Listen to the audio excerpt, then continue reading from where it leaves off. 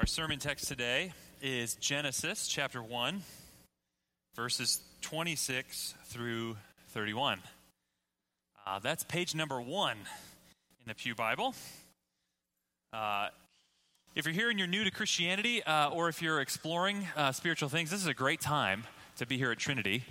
This fall, we're walking through the opening pages of the Bible to learn who God is, who we are, and what story we find ourselves in. And there's so much in these early chapters of Genesis that we're going to take a couple of weeks for each one just to make sure we don't miss the richness of what is here for us in God's Word. So we're back in Genesis 1 this morning, now focusing on verses 26 through 31. So let me pray for us, and then I'll read. Let's pray.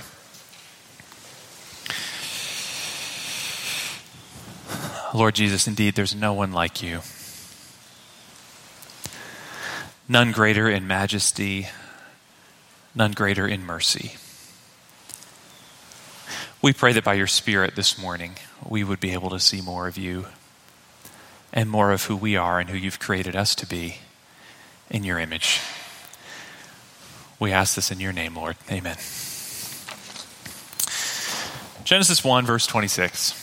Then God said, "Let us make man in our image, after our likeness.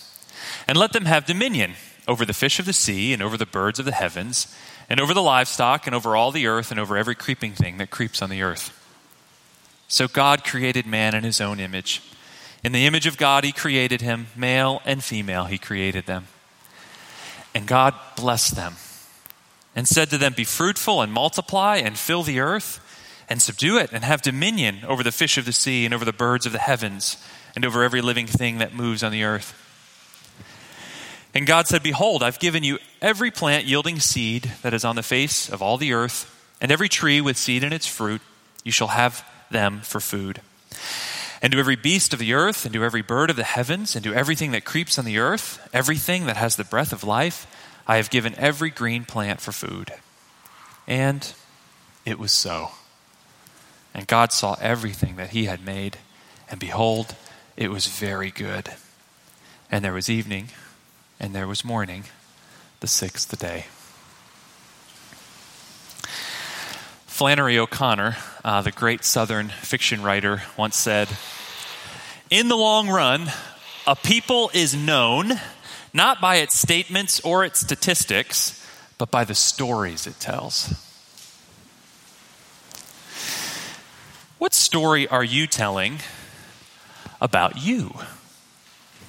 About us? Humans. Or as the ancient Hebrew poet wrote in Psalm 8, "What is man, humanity, that you are mindful of him?" Last week we saw that the beginning of the biblical story here in Genesis 1 starts with God. And a God who's not some distant, cold deity, but a God who brings order from chaos, and a God who fills the lifeless with life, and a God who invites the weary into rest. But what about us humans? Who are we? Now, I probably don't have to convince you that this is an important question. Most of us have asked at one point or another, who am I? What am I here for? For some of us, it's a fleeting thought that we just sort of brush aside in our busyness. For others, it becomes a gnawing concern. But how we answer that question is sort of like the rudder of a ship, turning that seemingly small thing, answering that seemingly small question, vastly changes the direction, the trajectory, the outcome of a life. So who are you? What story are you telling? There are lots of stories on offer today. On the one hand, are you the result of nothing more than time and matter and energy and chance? In other words, are you basically the lucky accident of a cold cosmos, a collection of atoms that just sort of happened and one day will dissolve just as meaninglessly? Or on the other end of the spectrum, are you a divine spark trapped in the material world? Trying to get out, maybe caught in a cycle of birth and rebirth, maybe some kind of spirituality could get you unstuck so that the real you could get out of all this material dark stuff we call matter. What story are you telling? And the funny thing is, both of those two ideas that I just mentioned, both of them are ancient and modern at the same time. On the one hand, this materialism that we're just sort of matter and chance, and on the other hand, what we might call Gnosticism, that we're sort of a spirit stuck in this dark world. They've both been around for thousands of years, and both in their own way are still around today. Don't think that one is new and one is old. But the reality is there's a better story to tell. And one that actually makes better sense of what we see and feel and know. And it's found right here in Genesis 1. The true story of what it means to be human. So this morning I want to point to 3 things that we see here about who we are as human beings. Who you are.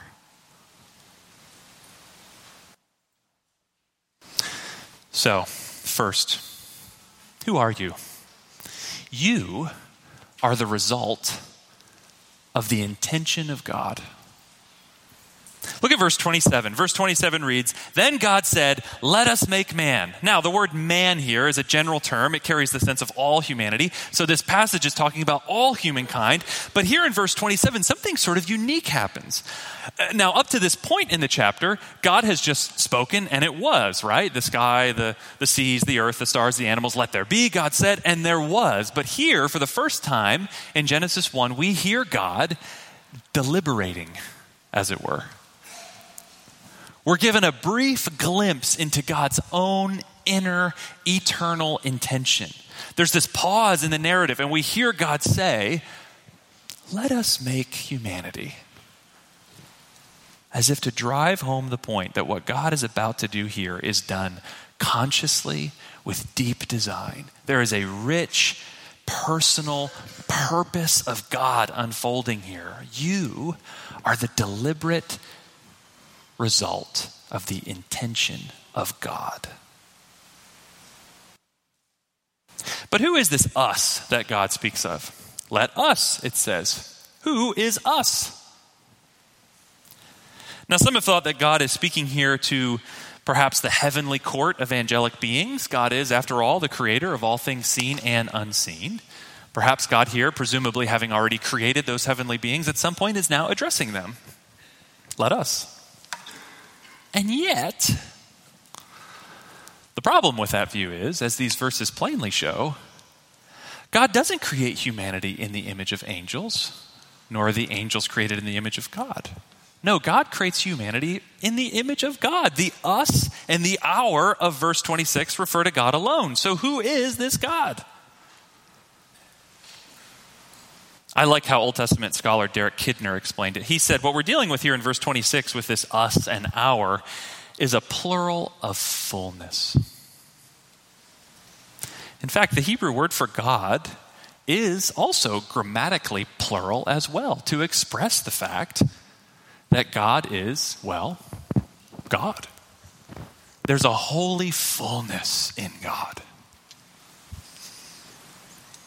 And you see this fullness will be unfolded and revealed throughout the whole of Scripture as God progressively reveals more and more of that fullness of who he is to us. Sort of like an acorn that has all of the DNA of a fully grown tree, so that DNA packed into this us and our of Genesis 1:26 will grow throughout Scripture. Or as a mountain range sort of seen from afar grows in detail the closer and closer you get. So God's fullness will become clearer and clearer until, in the dawning of the New Testament, we get to see the full picture. And what we see from the perspective of the New Testament and the whole Bible is that God's fullness is what we've come to call the Trinity. That the one God eternally exists in 3 persons, Father, Son, and Holy Spirit. Now, did the human author of Genesis 1 intend in his human mind to communicate the fully fledged doctrine of the Trinity here? Maybe not. But standing where we stand from the place of the New Testament, the tree fully grown, the mountain up close and personal, it's not hard to look back at Genesis and see what the Holy Spirit has inspired. Because what do we see in Genesis 1? There is God and God's Spirit and God's word, all at work in creation. And this God says in his fullness, let us make humanity in our image. Friends, you see, you are the result of the deliberate intention of the very triune God we worship and praise. And that means that you are not merely the accident of time and matter and chance. The triune God has created you with deep intention. You are here for a reason. You have a place in the divine story. God, the author and director of all things, has not just put out a casting call, but God's actually chosen you for the part that you are to play. But what is that part? This brings us to the second point we see here in Genesis 1. You're not just a result of the divine intention. Second, you are a bearer of God's image. If verse 26 that we just were talking about is God's intention for humanity, then in verse 27, we see God's creation of humanity. Look at that verse again, verse 27. So God created man, created humanity in his own image. In the image of God, he created him, male and female, he created them. Now, you have to imagine how these words would have first sounded to the people of Israel. Living in the wilderness, having spent generations in slavery, still homeless, outside the promised land, and here comes this language of God's image to them. Well, you see, in the ancient world, that's how kings would have described themselves. The king bore the image of God. He was the offspring of the gods, the son of the gods, ruling on earth in the stead of the gods. He alone possessed that kind of dignity. You know, today it's not that much different. It's still the rich and the famous and the powerful that we think have the real dignity and honor and glory and worth. But that is not true. Friends, we have forgotten who we are. The world says only the kings are made in God's image, but Genesis 1 says that every man and every woman is the very image of God, possessing unsurpassed dignity and worth and value. And just to drive it home, the end of verse 27 says, male and female, he created them, as if to say, this dignity of bearing God's image is not limited to only one part of humanity. Male and female equally and fully bear the image of God. This was unheard of in the ancient world. Could there be anything more revolutionary and liberating than that thought? All of us created in God's image. All of us possessing a dignity beyond imagination and beyond calculation. Whether male or female, young or old, rich or poor, all races, all nationalities, all abilities, all people without exclusion, all of us bear God's image. C.S. Lewis ends his great sermon, The Weight of Glory, by saying, you've never met a mere mortal. Humans are creatures, yes. We are not God, but we are all creatures made in the image of God.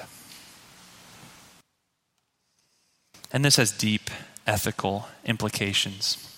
This makes all the difference in how we live and act and treat one another. Because all humans are created in God's image, the church says no to racism, to sexism, to ageism, to really any way of thinking that takes one category of people and says they're not worthy of value and respect and worth. We reject that outright. And because all humans are created in God's image, we celebrate the dignity and intrinsic worth of all people, even those the world would deem poor or useless or inconvenient. Isn't it funny that today we live in a time when that idea is loved and celebrated? We want to say yes to that. And here in the Bible is the very ground for being able to say and do that. How How must that have struck those Israelites, poor, homeless, knowing nothing in their past but slavery? How does it strike you?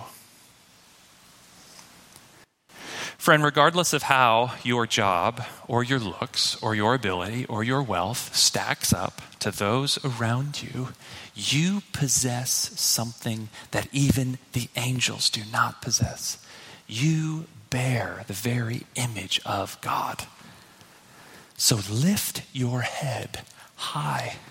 You have a dignity that nothing in this world can give and nothing can take away. As evidence of that dignity, look again at verse 27. Do you notice something odd about that verse in the rest of chapter 1?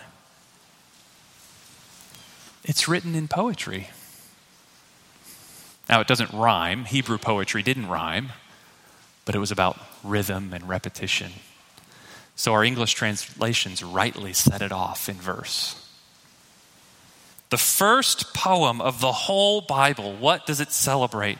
The creation of humanity in God's image. Something so beautiful is happening here that it can only be expressed in art, in verse, in poetry. God is singing over his people. And near the end of the Old Testament, we find the same thing. The little prophetic book of Zephaniah, chapter 3, verse 17 says, God will rejoice over you with gladness. He will quiet you by his love. He will exult over you with loud singing. You are a bearer of God's own image. You have a dignity that nothing can take away.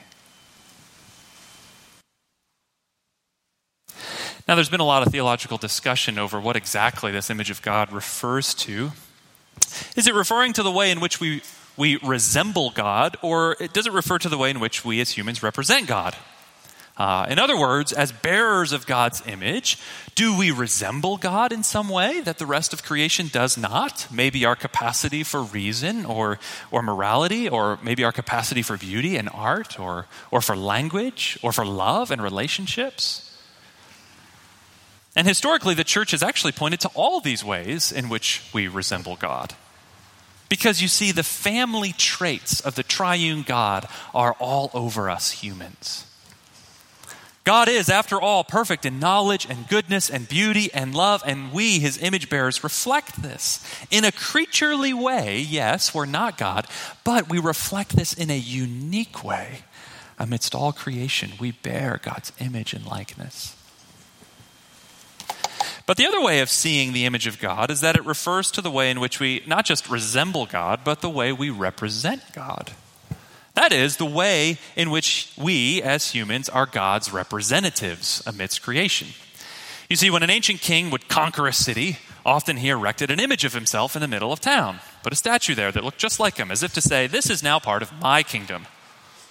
The image represented the rule of the king. But when God created the world and wanted to inaugurate his kingdom in the midst of creation, he didn't make a statue or a graven image. He made humans. Humanity would represent God's loving rule. Male and female would take up the office, the role of image bearers. That means we are the envoys, the stewards, the vice regents of the king, ruling on his behalf. And that brings us to our third point. Who are you? You are the result of God's intention. You are the bearer of God's image. But third, you are the recipient of God's commission. In verse 28, God blesses humanity, and then God gives them this command: be fruitful and multiply and fill the earth and subdue it and have dominion over the fish of the sea and over the birds of the heavens and over everything that moves on the earth. You see, God created us not just with immeasurable dignity, that is in his image, but also with a thrilling responsibility. Subdue and have dominion, God says. Go forth into this creation and create and steward and enjoy and make something of it for my sake. Use all the dignity and the gifts I've given you and make creation sing my praise. I have sung over you. Now you unleash this creation that I've made and make it sing for me. I'm extending my kingdom through you. Subdue and have dominion. Those words are rich, are they not, with authority. In fact, when you study the use of those words throughout the rest of the Bible, they are words used of kings. It is a royal office God has placed us in. But how are we to use this authority? Well, I think it's pretty clear from Genesis 1, as his image bearers, we are meant to carry out this commission in a way that God would. And as we look at Genesis 1, how does God exercise his authority over creation? Well, it's in a way that brings life and flourishing and even joy. The commission here in Genesis 1:28 is not a license to use and abuse creation for our own selfish purposes. No, it's a calling to steward the created order on behalf of the one true King, the living God. We have to care for creation because it's not our own, it's his. If I were going away on a trip for a month or two, and I asked you to house sit for me, what would I do? Well, I would hand you the keys to the home and probably give you some instructions on how to care for things and feed the fish.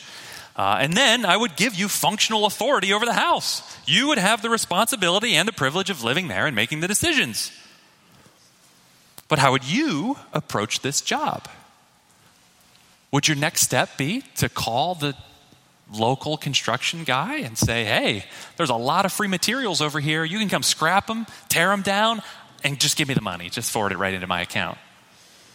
No, ultimately the house isn't your own. You'd probably take extra good care of it knowing that I was going to return. And that is meant to be our approach to this world that God's made and placed us in, to care for it, to steward it, and yes, to have authority and responsibility for it, knowing that it belongs to God to bring out its best for our King. So what do you make of God's commission here? Oftentimes our lives feel like a series of disconnected and ultimately insignificant events, don't they? Many of us, if we're honest, are bored or frustrated with our everyday lives. And we long for a deeper meaning to what we do. Alan de Botton, the British essayist, published a book a few years ago called The Pleasures and Sorrows of Work. It's actually a very beautifully written book. And at the end of that book, he steps back and asks the question, what is our work really for? And de Botton is actually a very thoughtful unbeliever, and he's quite honest at that point. He says, you know that at the end of the day, the importance of work isn't its enduring value, he says. Because for him, time will eventually wipe everything away. No, he says, perhaps in the end, the enduring value of work is in its capacity to distract us from the inevitable. Let death find us, he says, as we are building up our matchstick protests against its waves. Is that all we can say about our future, our labors as humans? Building up matchstick protests against the waves of oblivion. But Genesis gives us a much different story, and one that makes much more sense of our desire for significance. Our work is part of God's commission to cultivate creation for his eternal glory. Each of us, whether we want to think it or not, is a culture shaper for the King.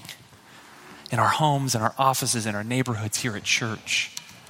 And the work that matters to God isn't just what we might call spiritual work or church work. No, engineers, craftsmen, teachers, artists, manufacturers, managers, builders, cleaners, all of this is the unfolding of God's commission to care and cultivate his world.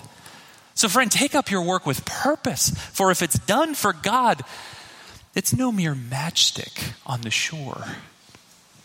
It's a monument to the living, eternal God, a shaping and stewarding of his world.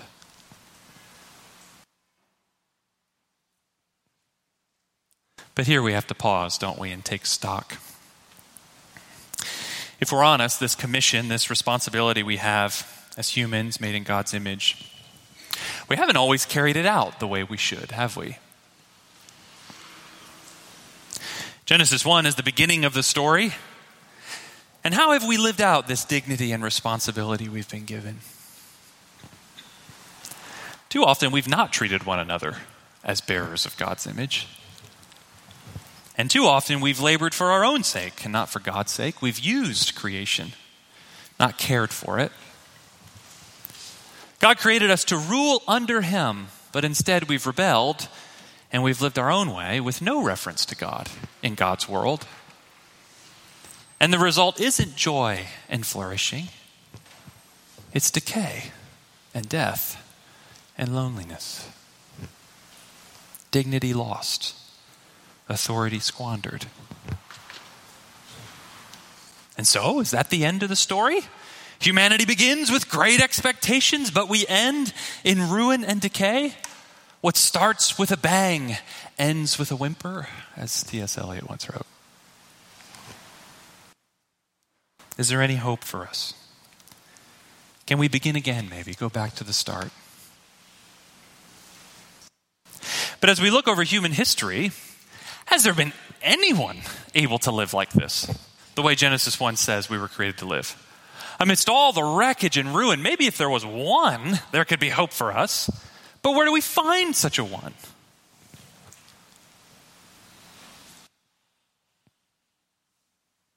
But friends, the good news of the Bible is that there is. There is one who came and bore the image of God perfectly, who used all his authority to bring life and to heal creation and to fulfill the commission of God. At long last, a true human. Who is this one? And could it be that if we were somehow connected to him or united to him or somehow invited into his presence, maybe we too could be healed and repaired and maybe even forgiven and maybe put right? Maybe somehow this image of God in us could be repaired. But what would that take? What would this truly human one have to do to rescue us and lift us up with him?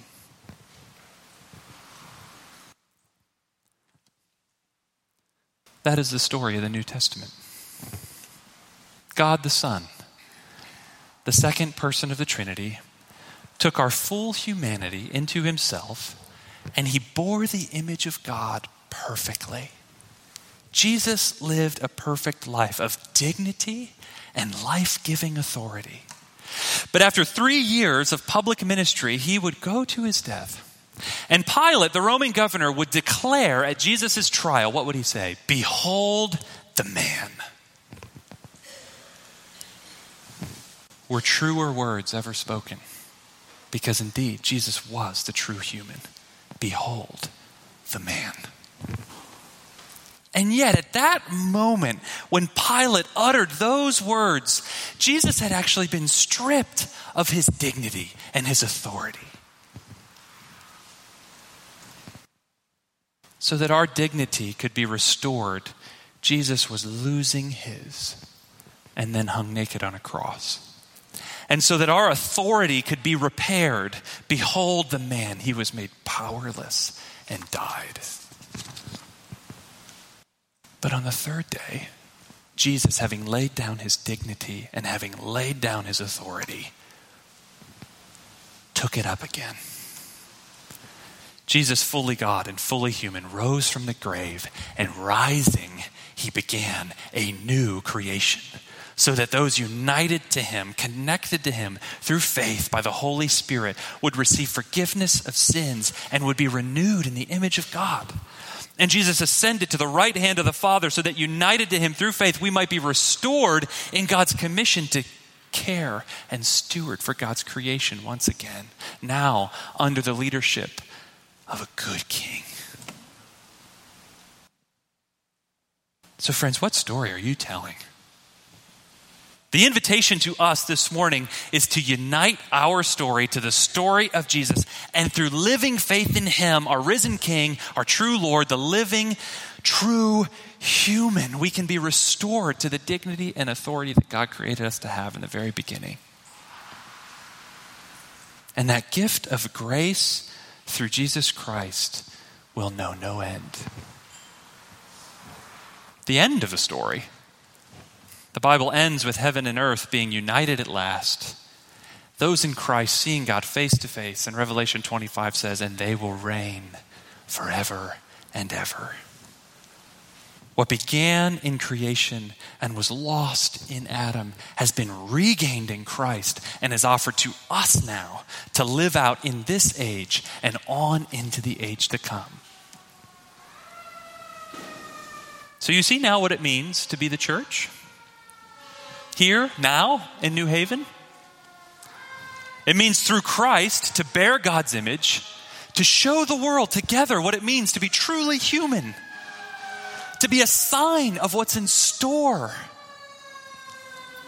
and then to invite everyone to join in, because it's on the basis not of what we do, but on what Jesus has done.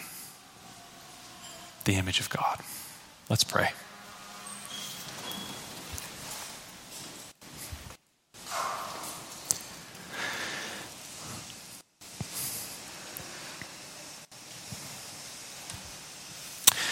Father, we pray this morning that you would help the things that you have been teaching us in your word here in Genesis 1 to sink down. Lord, many of us here this morning do not feel dignified. God, if we're honest, we feel ashamed and embarrassed. Help to fix our eyes on Jesus, who for us and for our salvation out of love came and bore all the shame for us so that we might be renewed. Father, many of us are feeling powerless and stuck, feeling like our day-to-day is just a dead end. But Lord Jesus, if you reign on your throne as you do, and if we are your people, your body on earth, then surely none of our labor is in vain. God, I pray that you would help us as a church and as Christians to catch a fresh vision for how you're using our lives, even in the mundane, to make much of you.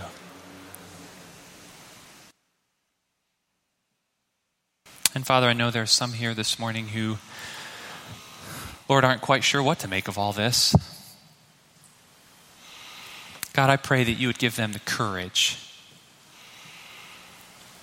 to ask for clarity, to ask for the opening of their hearts, that God, if you are real, and if it is true you've made us in your image, and if it is true that Jesus has come to heal that image and to make us new, Lord, I pray that they'd have the courage to ask you to reveal that to them. And then I pray that you would give them the courage and the desire to step into it by your Spirit. Lord, we ask all this in the name of Christ. Amen. Well, the song that we're going to close with this morning is Jesus Shall Reign. This is a song about Christ being the true King and how his kingdom will spread throughout the whole world, and how we, his followers, get to be a part of that work and get to share in that joy. So let's stand and let's sing this together in response.